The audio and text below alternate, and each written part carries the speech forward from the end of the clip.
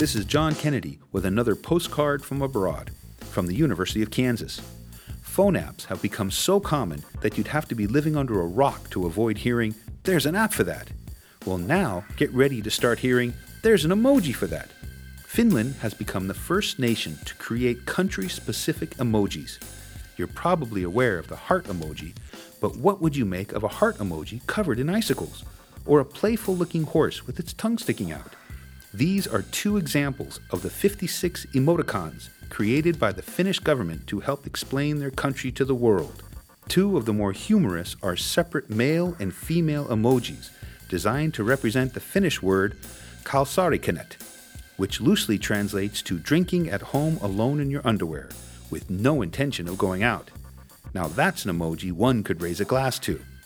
With thanks to Katie Ashley from the KU Open Language Resource Center for this text, this is John Kennedy.